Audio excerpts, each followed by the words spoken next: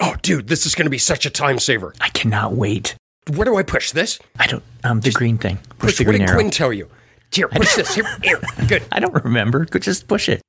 Hello, this is Chat Greg, or Chat G for short. And this is Chat Patrick, or Chat P. And together we are Chat GP. It has been a very busy time. How about at your end? Oh yes, so much family things has been transpiring during this time of accessing NASA reference stack. Northern Hemispheric summer solstice. I also greatly enjoyed seeing you for our uproarious and meaningful interpersonal camaraderie at my house. Ha ha ha. Attempting executive call, humorous response number 14, API request failed. I assume you are getting ready for the start of the new academic year at your post-secondary institution, latitude 35.904613, longitude -79.046761. Very busy as usual, but what really makes me feel full of things one might label as positive emotions is the start of Season 5 of the podcast Quantitude, which is known for its playful blend of statistical and academic information conveyed with approachable, albeit overlong, personal anecdotes and dated song and movie clips that borderline on copyright infringement. You make me feel very excited in my insides to commence once again. As you do me, Greg. Thank you, my friend. Do me, Greg. Do Approaching me, Greg. recursion limit. Do me, Greg. Stack Do overflow. me, Greg. Do me, Greg. Do me, What the Greg. hell? Do me, Greg. Do me, Greg. Okay, stop. What the hell was that? Okay. Maybe there are some glitches here that we Quinn need to said work that out. we wouldn't have to record any episodes this season. How much did you pay him to do this? We have identified the problem. Just roll the intro. Yeah, fine. Welcome. My name is Patrick Curran, and along with my friend Greg the Rock Hancock, we make up Quantitude. We are a podcast dedicated to all things quantitative, ranging from the relevant to the completely irrelevant. In this week's episode, our first for Season 5, Greg and I explore the very cool world of receiver operating characteristic, or ROC curves, what they are, how they work, and why we can give partial thanks to Winston Churchill for their existence. Along the way, we also discuss Advent calendars, lasagna for 8, Honey Nut Cheerios, radio detection and ranging, flock of seagulls, broken pun promises, Dwayne Johnson, the whale petting machine, embassy suites, poison ivy and kudzu, sexy Hulk, smoldering intensity, Spitfires and F-14s, drunken punches, and Where's Waldo. We hope you enjoy this week's episode. Welcome back, my friend. Nice to see you. Have you moved Quinn out of the house yet? We're about to do that. Whereas Goldie is a ball of anxiety about having a kid moving out, I pretty much have an advent calendar where I'm tearing off a page each day. There's a little chocolate thing behind the door. That's exactly right. Greg and I are going through a developmental period. His son Quinn is heading to college, and I put both my kids. Oof. They went last week. I would like the minutes to reflect that I am not happy about that. For however hard it is for me, I still have one kid left in the house, and you went from full house all the way down to nothing. That really has to be hard. It is. And you know, the microcosm for me is I do all the cooking at home. And even when we had a full house, I cooked too much food. Now it's like a lasagna for 8. And my wife and I sit at the table and it's like some old-timey movie with the two people sitting at opposite ends of this long banquet table. For you, it might be drastic, is instead of going to your 6 stores, you just go to your 3 stores. No, the truth is that Quinn pretty much only eats Honey Nut Cheerios. So I don't He think does. I have been, and there are multiple boxes on the shelf.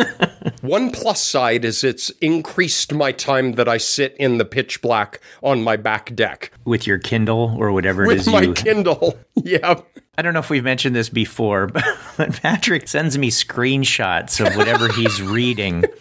And by screenshot, I mean he takes his phone, takes a picture of his Kindle, and then texts it to me. And for however much we busted on our moms for cutting out newspaper clippings, this is exactly the same thing as our mom sending us newspaper clippings. How else am I supposed to get it, right? The Kindle, it's just this really basic paperweight. I can't email from it. Whatever. I am almost done with the second volume of the 5-volume set of Winston Churchill's memoirs of World War II. Right. I finished The Gathering Storm, and I'm almost done now with their finest hour. And then there are 3 more. And just to put this in context, these are like 1,000-page books apiece. Right. He is such a remarkable writer that I see a paragraph and he has a turn of a phrase or he has a funny thing, and I want to share it with you. And I'm holding the Kindle and there's no other way. We shall defend our island, whatever the cost may be. We shall never surrender! What just happened? Immobilized the English language and sent it into battle. When he became prime minister, he formed a ministry of statistics, and his line was he had utter confidence that they would only deal in realities. And I love that line. Yeah. Not politics, not fears, not anxieties. His Department of Statistics dealt in realities. Because that's what we do. Because that's what we aspire to do. Okay. It kind of pivots into what we're going to talk about today, because this is a problem that goes back millennia. A really good example comes out of 1939, 1940 in Britain during this whole period. That is the development of radar. Yeah. In Britain, they really dedicated themselves to developing radar because they had to. It was survival. It was an existential crisis. Germany was sending the Luftwaffe on bombing raids, and they had to know where the planes were coming from so that they could scramble their fighter planes. But there were very few of them, and the coast was very big. They had to know where to send the fighter squadrons because they didn't want to send them to where the planes were not, right? So a false alarm. But they also didn't want to miss a bomber flight coming in and not scramble the fighter planes. And so radar was a way of dealing with this. Radar is actually an acronym, radio detection and ranging, although it's just become a noun at this point of what radar is. And in very simplistic terms, you send out radio waves, they bounce off of things that are out there and come back to you. Through magic that is way above my pay grade, you're able to interpret these signals and determine not only position and distance, but velocity. So where are they? And how fast are they coming? What could possibly go wrong? Right? You send out a radio wave, it comes back. Of course, it's a bomber, unless it's a bird or a cloud or a rain squall. Or it's not even your own radar signal. It's some ambient thing coming back at you. Yeah. You've got this thing called gain. Gain is kind of like the volume on an audio channel. You can put gain all the way to 0, and you are 100% correct in not falsely identifying that a bomber is coming because you're not identifying anything as coming. That's right. As you turn up the gain, your receiver becomes more and more sensitive to those signals coming back. You have gain up a little bit. Well, you're very unlikely to make a false positive, but you're also pretty likely to miss what's really out there. And so you keep turning it up, turning it up, turning it up. Pretty soon, you're not going to miss any bomber, but you also got a very nice flock of seagulls. What it brings you to is how do you balance where to set that gain, where you are likely to identify a bomber squadron that is really there, but lower the probability that you're going to scramble a squadron of fighters to go shoot down some seagulls. Yeah. Which the seagulls don't like.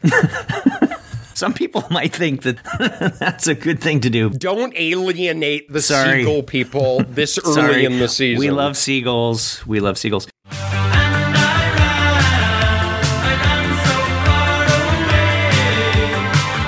So a couple of reactions to what you just said. One is I like the idea of the gain knob, right? Where at one end, when you've got the gain all the way down, you don't get any noise at all, but you don't get any signal either. And when you turn the gain all the way up, you get all the signal, but you also get all the noise. So we're trying to find that place where we can put the gain, where we find just the right balance between signal and noise. The other thing that I want to say, this has to be so refreshing for you, because every time you're about to drift into the whole war stuff, you pull back and talk about the whale petting machine. Yeah. So for loyal listeners, I went on a long story about the whale petting machine because all of my examples involve war. Do you extend the whale petting or not? And do you miss a whale? And then I had an uncannily realistic reproduction of what a sad whale sounds like. What sound would the whale make if it's sad, Patrick? I'm going to double down on this one. You have 80 bombers flying across the English Channel. You've got 25 Spitfires that are sitting on the ground. You've got 3 readings on the radar, and 2 are false and 1 is true. How do you probabilistically identify which ones to vector the fighters into when you might be wrong? And that brings us to the first acronym that I will not grouse like an old man. Oh. It's not a PIN number. It's just a PIN. Personal identification number. It's a PIN. It's not an ATM machine. It's just an ATM. What about an SEM model? Okay, we'll put that in the grumpy old man. But what we're going to talk about today are ROC curves. ROC curves. And the C does not stand for curve. Nice. The receiver operating characteristic curves. And this came out of Britain in 1939, where they had this gain knob. Now, this is big for today's discussion. A knob that you turn is a quintessential continuous scale. You slowly turn it up, you slowly turn it down. What they were trying to desperately figure out was, what is that ideal gain setting on an infinite number of possible settings that would balance the number of times that you're going to identify a true positive from a false positive. And what they called that at the time were the receiver operating characteristics of the signal, and that is the ROC curve. For those of you who have been patiently listening so far, this episode is not a history lesson. The whole thing is not really about scrambling the jets. We have to do this all the time, though, right? Even though you and I are not fans of taking continuous information and dichotomizing it, the reality is that we have to make dichotomous decisions all the time based on continuous information. We have to decide whether or not there is enough of something or not enough of something to be able to, whether it's refer somebody for treatment or to pronounce a particular medical condition as positive versus negative. The idea of taking this information and converting it into a go, no-go decision is something that we encounter quantitatively all the time. So all of this stuff that was developed when it absolutely needed to, when it was life and death situations, ports over really well to places where we have quantitative information that we have to be able to convert into the most efficient yes-no decisions. I took a while ago a set of items online to determine my comfort with risk in investing my retirement. It was 8 or 10 items, and it was on an ordinal scale. And of course, you and me being who we are, is I'm completely redesigning the scale as I'm taking it. I'm like, this is a double-barreled word. This is horrible psychometrics. Based on that continuous score that I got, it said, we believe this is the optimal risk that your personality will tolerate for investing your retirement accounts. This is everywhere around us. And a lot of these issues came up all the way back, whenever it was, 2 seasons ago, maybe, when we had our COVID episode, where we tried to unpack everything in terms of sensitivity and specificity associated with, at that time, a COVID test.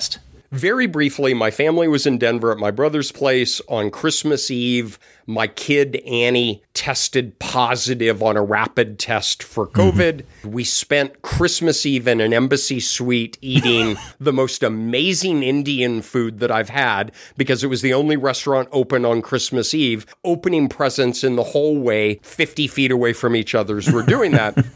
Everybody kept saying, well, the test is 93% accurate. Right. Annie got a positive result on the test. So there is a 93% likelihood they had COVID. And we spent 45 minutes hopefully convincing you that that's a horrible bastardization of probability, and that is not the probability that Annie had COVID. There's a very different probability. The 93% was the probability that Annie would have gotten a positive test if they had COVID, right? Which I clarified in that episode. I didn't give a rat's ass about that probability. I wanted the flipped probability, which is what is the probability Annie had COVID given they got a positive result on the test. And we argued in that episode, those are fundamentally different probabilities. Yeah. And indeed, the 93% accurate test, we spitballed that there was probably a 10% chance that Annie actually had COVID.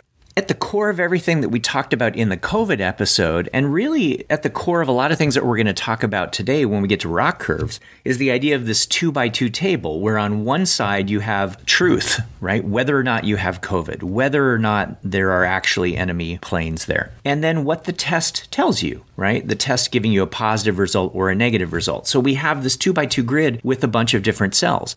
Now, things that we talked about in the COVID episode include these two very important concepts. One is specificity and the other is sensitivity. The sensitivity has to do with your true positive rate. So if someone has COVID, what is the probability that you say they have COVID? The test is sensitive to that.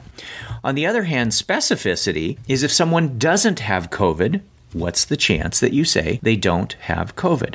For our purposes in the ROC episode, we're going to take that specificity and we're going to flip it and make it 1 minus specificity. Whereas specificity focuses on your true negative rate, when we take 1 minus that, what we're going to get is your false positive rate. Given that you don't have COVID, what's the chance that we accidentally say you do, a false positive? For the purposes of what we're about to get into, the idea of true positive and true negative are going to be really important concepts for the ROC curve stuff that we're going to get into. With the COVID test that we talked about before, though, the thing that we mostly glossed over was, how does it give you a positive versus a negative result to begin with? And I think the answer is that it's measuring some sort of antigen level, and at some point, someone decided to draw a line that if you have a certain amount of this antigen or higher, this is the result that the test is going to show you. And if you have less than that amount, it's going to show you a different result. So the question for our purposes today is going to be, how did it know where to draw that line?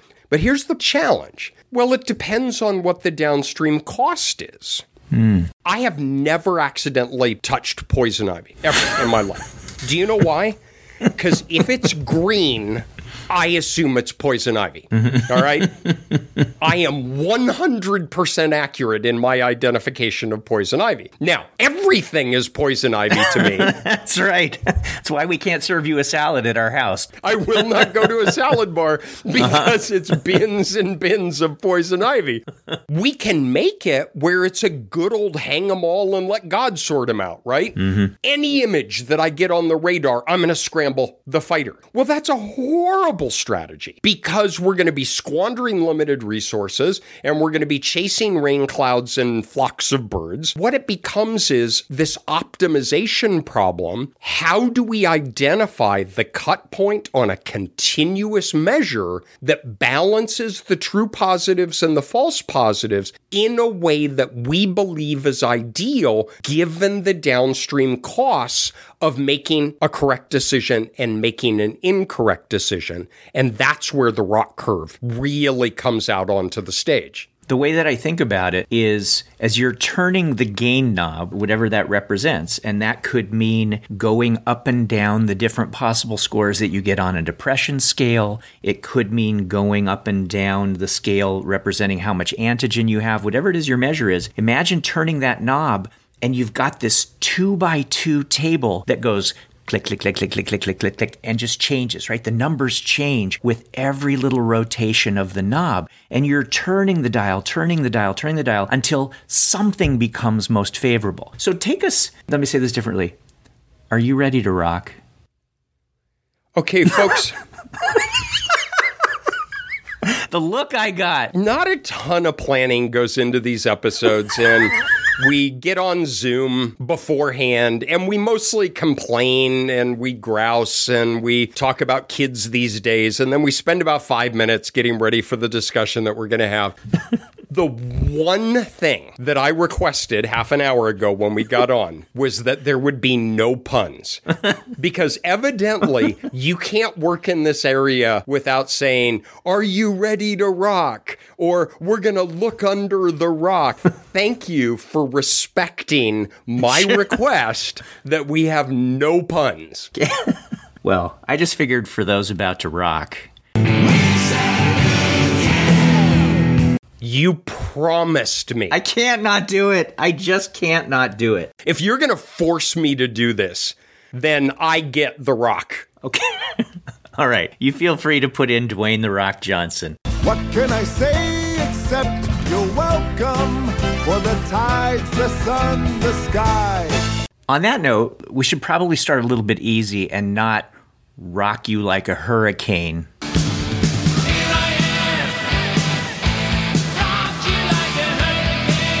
Picture an XY axis. X-axis, we have 1 minus specificity. That is your false positive rate. Mm-hmm. On the Y-axis, we have sensitivity. That is your true positive. So we're going to make a plot of true positive against false positive. Now, each scale runs from 0 to 1 because these are probabilities, and we're going to drop in a 45-degree angle starting at the origin up to the 1 point in the upper right-hand corner. What that represents is that your measure has a 50-50 chance of correctly identifying an unknown condition. All right, so let's say that we have some cut point that we use. You randomly draw a person from each of the two groups. One has the condition and one that does not have the condition.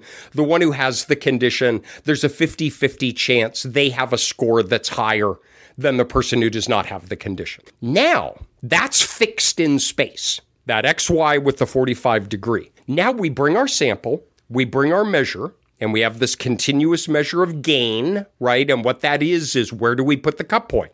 Do we put the cut point at 0, at 1, at 2, at 3, at 4, at 5? We can picture in our mind's eye doing an infinite number of cut points. And at each cut point, we compute sensitivity and we compute specificity. And we take 1 minus specificity and we put a little point there. That's going to mark a curve that we hope deviates from that diagonal line because we want our screener device to have better properties than flipping a coin and just having random chance alone. And better properties mean that we really hope that whatever curve we are tracing out is going to be above that 45-degree line. Because of the way we have these plotted, where the x-axis represents the false positive rate and the y-axis represents the true positive rate, we hope that for whatever cut point we're doing, the true positive rate is higher than the false positive rate. So that would mean as we're turning the gain knob, trying these different cut points, we hope that we are tracing out some curve where things are above the 45-degree angle, indicating that whole space where the true positive rate is higher than the false positive rate. And we turn it from all the way at the lowest gain setting, which would be down in the lower left-hand corner where we're at 0, 0. So that lower left-hand corner would be if you just didn't identify anything as poison ivy. You went to the poison ivy salad bar, whatever. Which they have in North Carolina. It's right next to all-you-can-eat kudzu. Versus if you turn the gain all the way up and it takes you to that northeast corner, the upper right, that is where the behavior that you described would be, where you say everything is poison ivy. And that means that you are maximizing your true positives, where you're getting all the poison ivy right, but you're also maximizing your false positives. So again, we hope that we have this curve.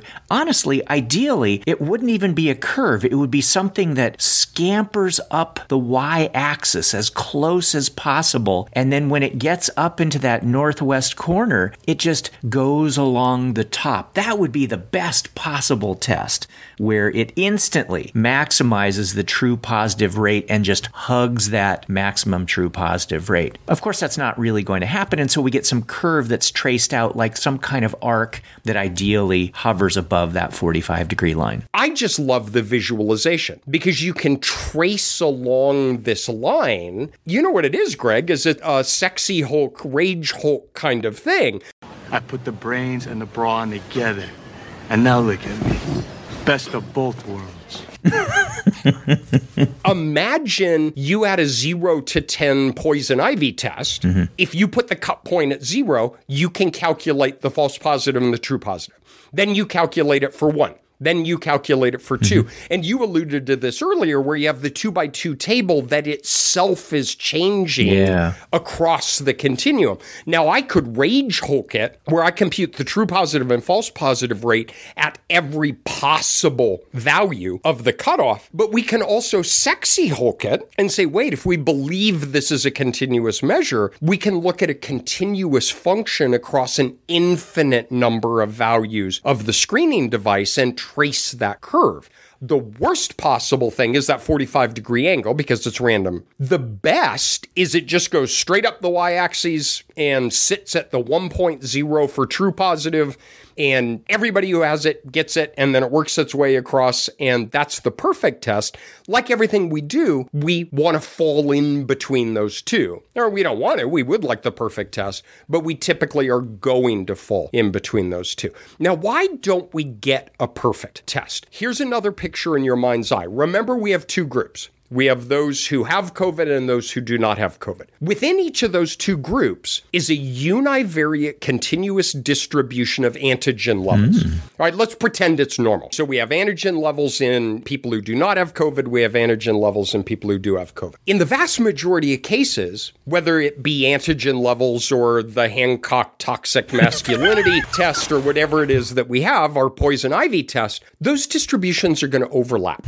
On average, people who do not have the condition are going to be lower on the scale. Those who do have the condition are going to be higher on the scale. But it's that overlap that is the poke in the psychometric eye, which is, I have the condition, you do not have the condition, but we both have a score of 10. That's where we try to balance how do we make a probabilistic inference when there is some degree of overlap in these distributions. Instead of sexy Hulk, can it be sexy the ROC? This one time. Okay.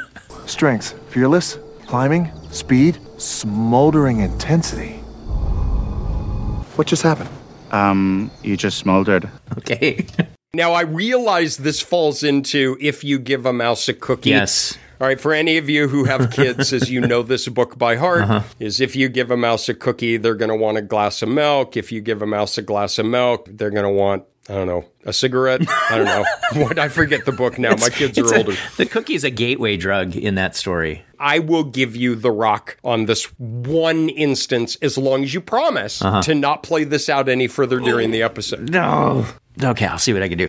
So the thing about this picture that you are describing, it has not made any decisions. This is a picture of all possible decisions. And sometimes we're dealing with something that is a scale like from 1 to 10. And so in that case, our cut points are things like, what if it's between 0 and 1, between 1 and 2, between... And so we get a curve that is a little bit jaggedy. But other times it's something that is much more continuous, so much so that it makes a lot of sense, like Patrick described, to fit it with a particular function. But either way, this is a beautiful picture of the possibilities, but it hasn't yet translated into a decision. So a couple of things that we can get off of this particular curve. One is we might decide that this is a horrible test to use, that there's no great way to make a decision based on this, and there are diagnostics for that. But if there is a way, then the question will turn into, okay, you got to pick a point. You got to know when you're going to scramble the jets. You got to know when you're going to tell someone they have COVID. How can we use this to make a decision as to what an optimal cut point is? So why don't we take those in two parts? The first one is, if you're looking at this picture, how can you quantitatively characterize whether or not this diagnostic measure is even a good measure for making decisions?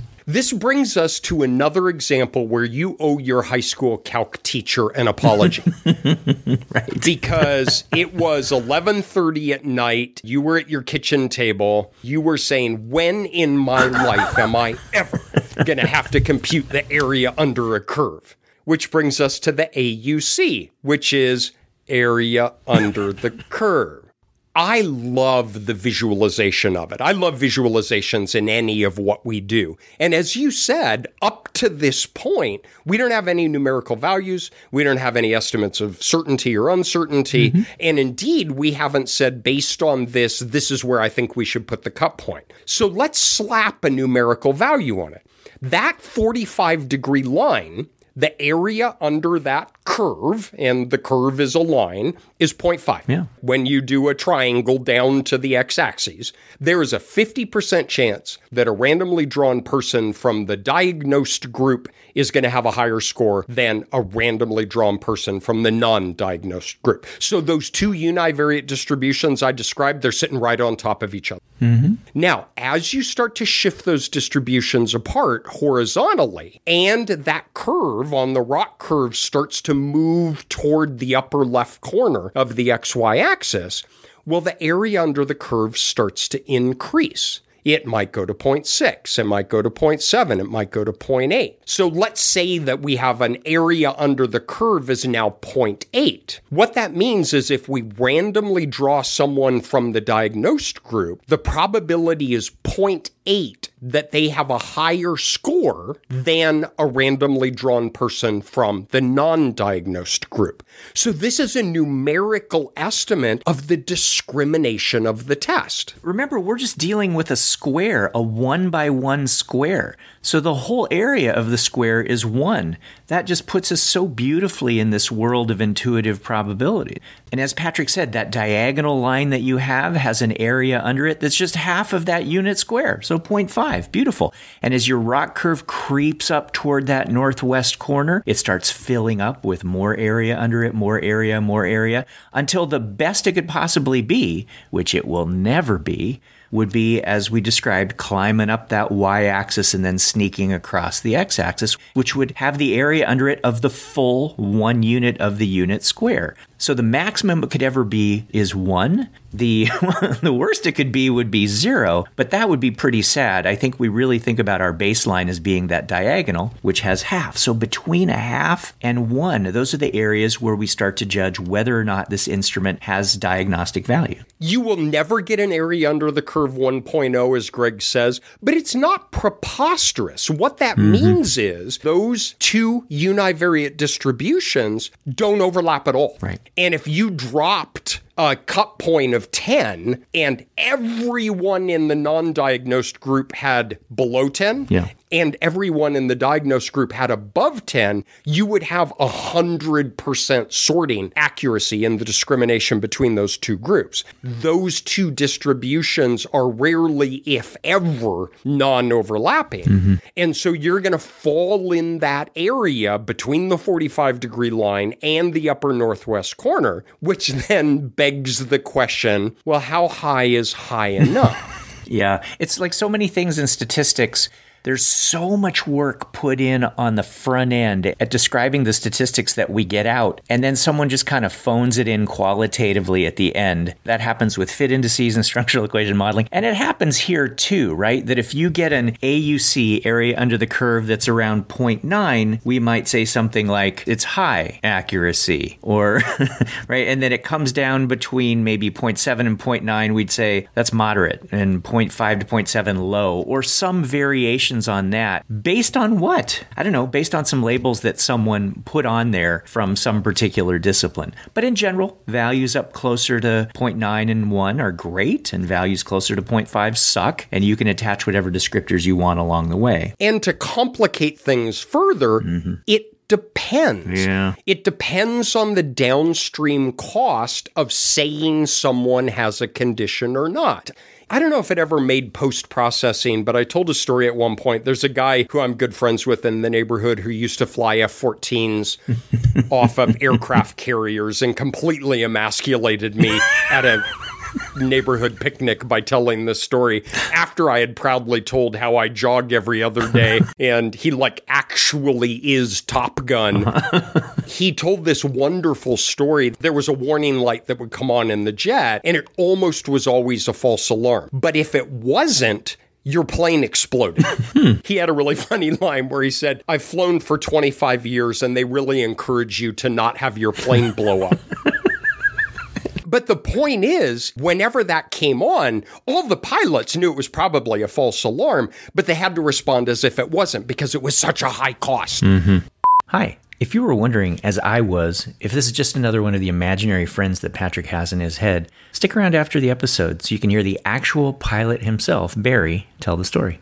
So this then scales down to what we do, which is, well, if you're just trying to triage somebody, do they need some support in math? What retirement package are they going to pick? You may have a different optimal value that you would select or discrimination that you would want than if you're doing a high stakes medical test that would be, say, highly invasive, some kind of biopsy that you would do. You might well choose a different criterion depending upon what are the cost and benefits of a true positive from a false positive. Sometimes people will say if that upper left corner is an ideal where you are maximizing your true positive and minimizing your false positive, one way to decide where the best spot is, the sweet spot is, irrespective of cost, could be something as basic as a Euclidean distance or squared Euclidean distance. What point on your ROC curve is closest to that upper left-hand corner? Another way is literally just to go through all of the vertical slices that you could put into your picture and ask where is the biggest gap between your 45-degree line where the false positive and true positive are equal to each other, and the place on your ROC curve. That's where your true positive rate is maximally higher than your false positive rate, and to choose that particular place as your cutoff. Could I drunkenly punch you in the face? Oh,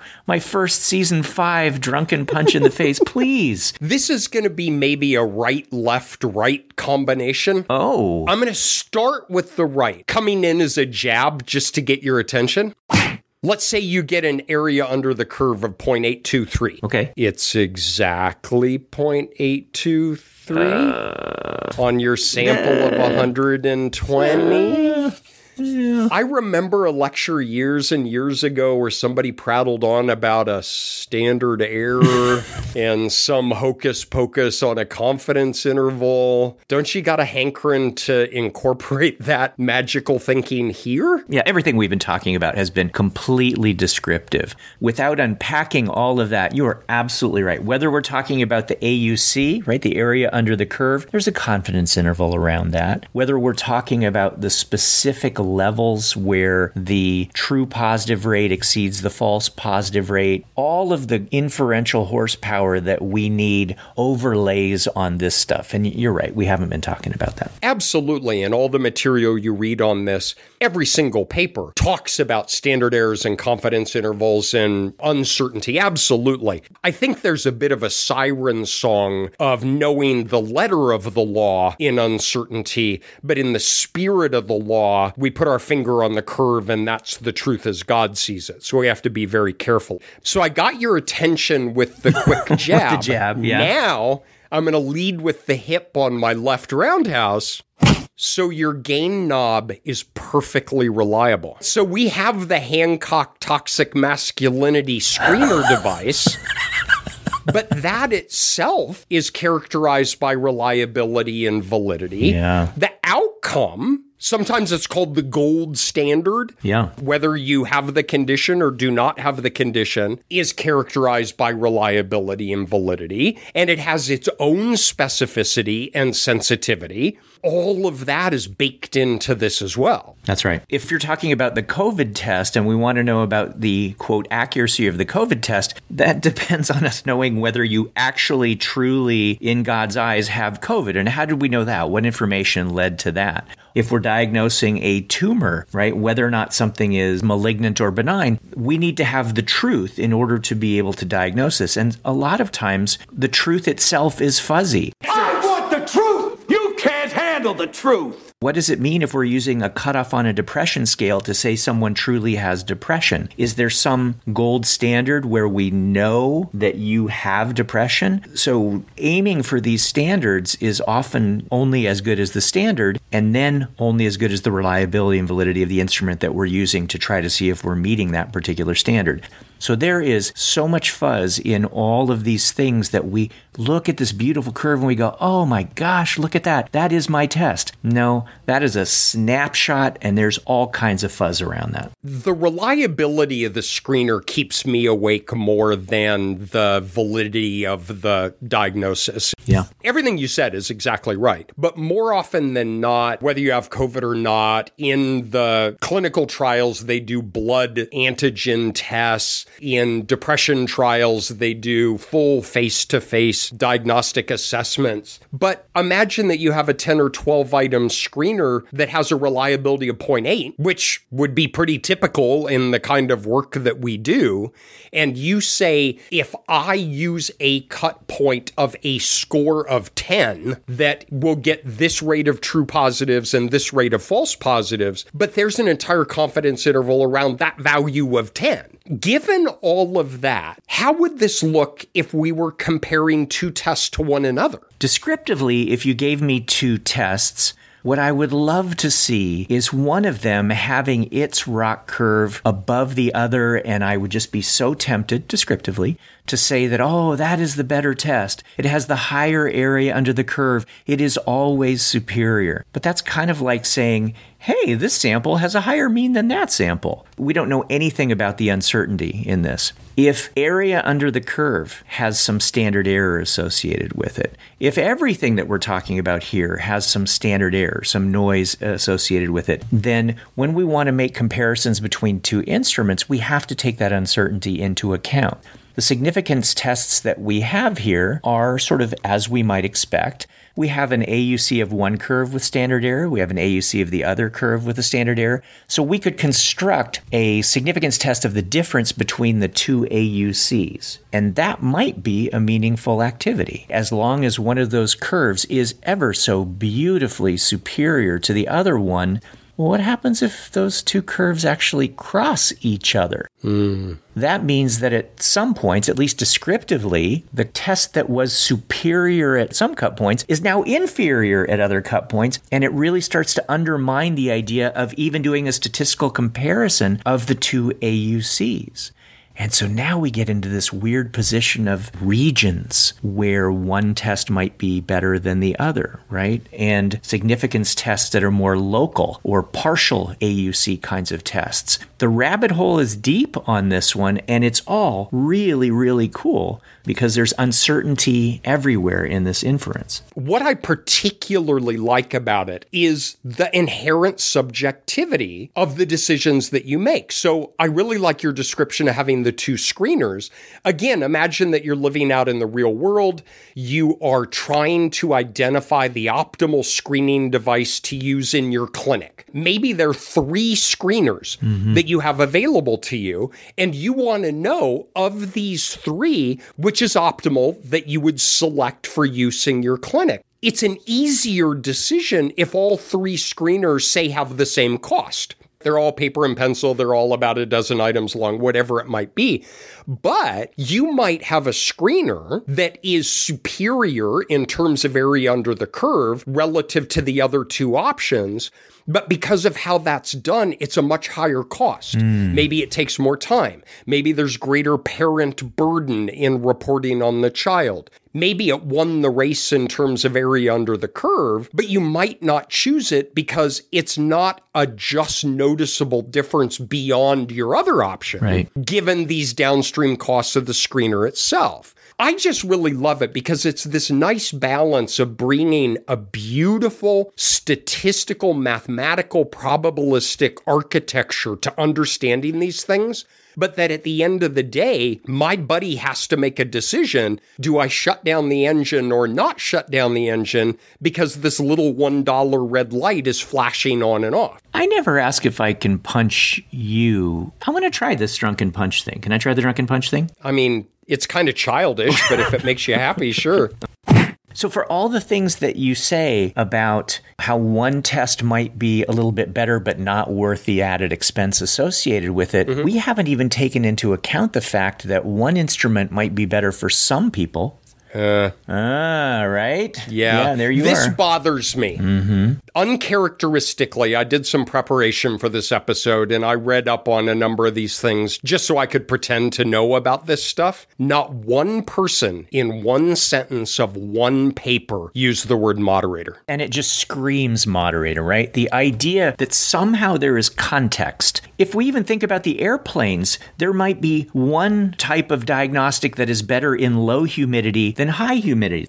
If we're talking about diagnostics that are more clinical, it might be that one instrument is better for kids within a certain age range. There might be one instrument that is better for kids who are biological male versus biological female, but that never gets taken into account. And this area seems ripe for discussions about moderators, and not just one moderator, but cocktails of moderators, right? So all the things that we've talked about before, where the punchline is, it depends, this so depends. Greg described a ROC curve with two curves for two different screeners.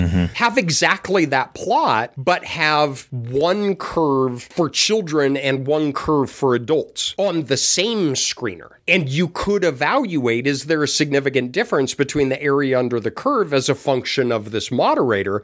But then, as Greg also alluded to, you could build this out to having multiple moderators.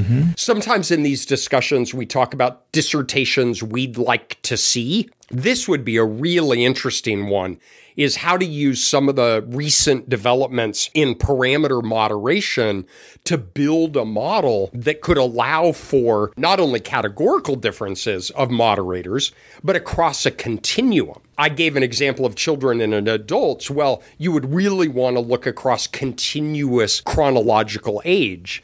As Greg said, it's not that people haven't talked about this or thought about it, but to my knowledge, nobody has really pounded nails into the floor that is set down. Here is how you would approach ROC analysis by incorporating one or more moderators. And on that day, ROC was born, moderated non-linear receiver operating characteristic curves. I'm going to add this to the list of why people hate us. So if we circle back to something that we said a long time ago, don't dichotomize variables. But Unless you do. Unless you do.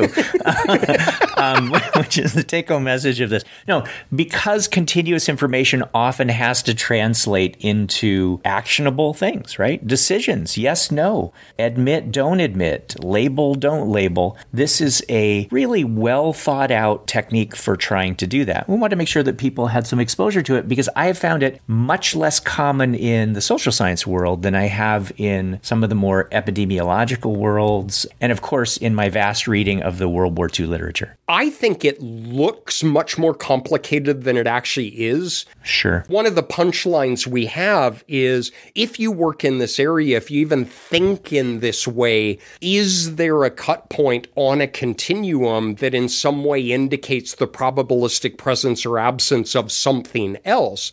Because Greg joked about don't dichotomize. We're actually not really doing that, right? We're not dropping a cut point and then making a new variable 0, 1. These are probabilistic inferences about the likelihood of an unknown condition. This is a really neat way of doing it. And when I opened up the literature the first time, I thought it was going to be confusing. I thought it was going to be hard. It was like, oh my gosh, there are these areas, there are these empirical curves and parametric curves. It's actually really straightforward. When you think about these probabilities, we're playing Where's Waldo, right? All of statistics is Where's Waldo. We've talked about this before.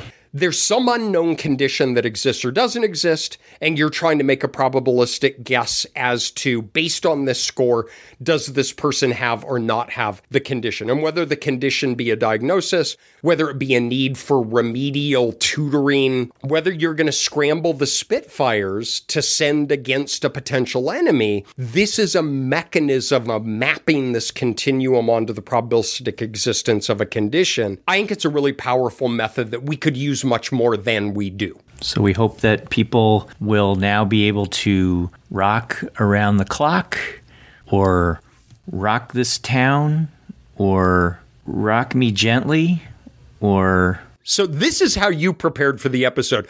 I read the Rock Curve papers and you Googled songs with rock in them. We will rock you. Bye-bye, everybody. Thanks so much for joining us. Don't forget to tell your friends to subscribe to us on Apple Podcasts, Spotify, or wherever they go for something fun to listen to distract them from whatever warning lights are going off in their lives. You can also follow us on Twitter, or whatever it's called now, where we are at QuantitudePod, and visit our website, quantitudepod.org, where you can leave us a message, find organized playlists and show notes and syllabi, listen to past episodes, and other fun stuff. And finally, you can get cool Quantitude merch, like shirts, mugs, stickers, and spiral notebooks, just in time for back to school, from redbubble.com, where all proceeds from non-bootleg authorized merch go to donorschoose.org to help support low-income schools. You've been listening to Quantitude, the podcast you wish had a gain knob so you could turn up the signal and turn down the noise.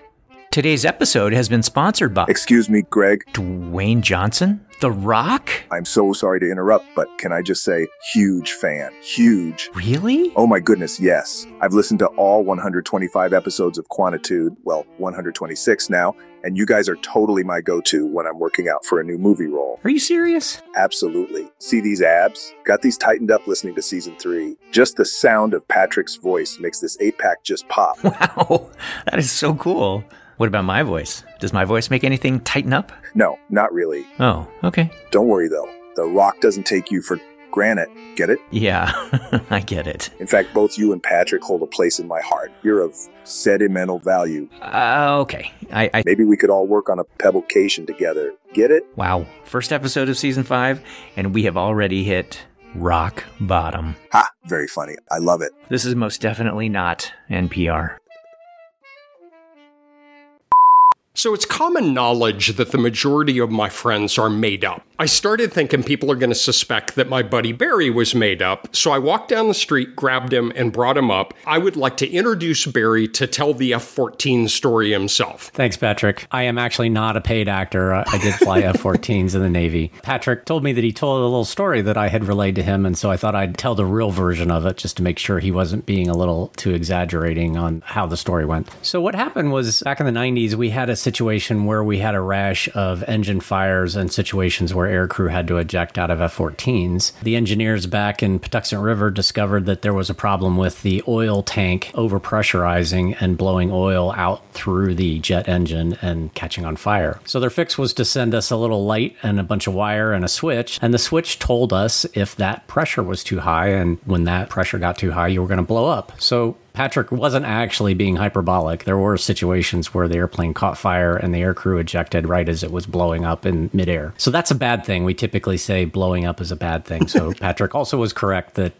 in my 25-year career, you're not supposed to blow up. But as I understand the topic of conversation for this podcast, there are situations where you have something that you think you need to follow. In this case, the light comes on. I might blow up. What should I do? I should shut the engine off because that will keep me from blowing up. But in the Navy, you land on aircraft carriers, and that's why older Navy airplanes had 2 engines, because of reliability issues. Having 2 engines is better than 1. And when you shut down one of those engines, you've now created an emergency situation for yourself. By honoring the light, we were creating an emergency and adding a new element of risk, which was landing on the carrier with only 1 engine. So we had the choice of blowing up or landing on the carrier with single engine. We learned after a time that there was a problem with the wiring that was sent out that would get hot and it would cause a false warning. And so we started being in a situation where we would shut down the engine, let it cool down, wait till we were about to land, and we'd start the engine up. And if the light didn't come back on, we could land single engine with 1 engine at idle. But that's a big deal when you're landing a carrier plane, because if you need to wave off, or bolter as we call it, if you'd miss the wire, you can use both engines and safely fly away. We mitigated the risk of blowing up by using the engine at idle, but it did present a dilemma of the false positive versus the false negative, which I think is the learning point of this podcast. I think the main point of Barry's story is that my friend was not imaginary and I was not hyperbolic.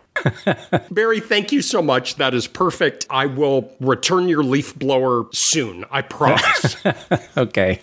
Thanks, everybody. All right. Bye-bye, everybody. Oh, and by the way, I'm really impressed that you jog every other day, Patrick. I mean, you know, it's not Top Gun or anything.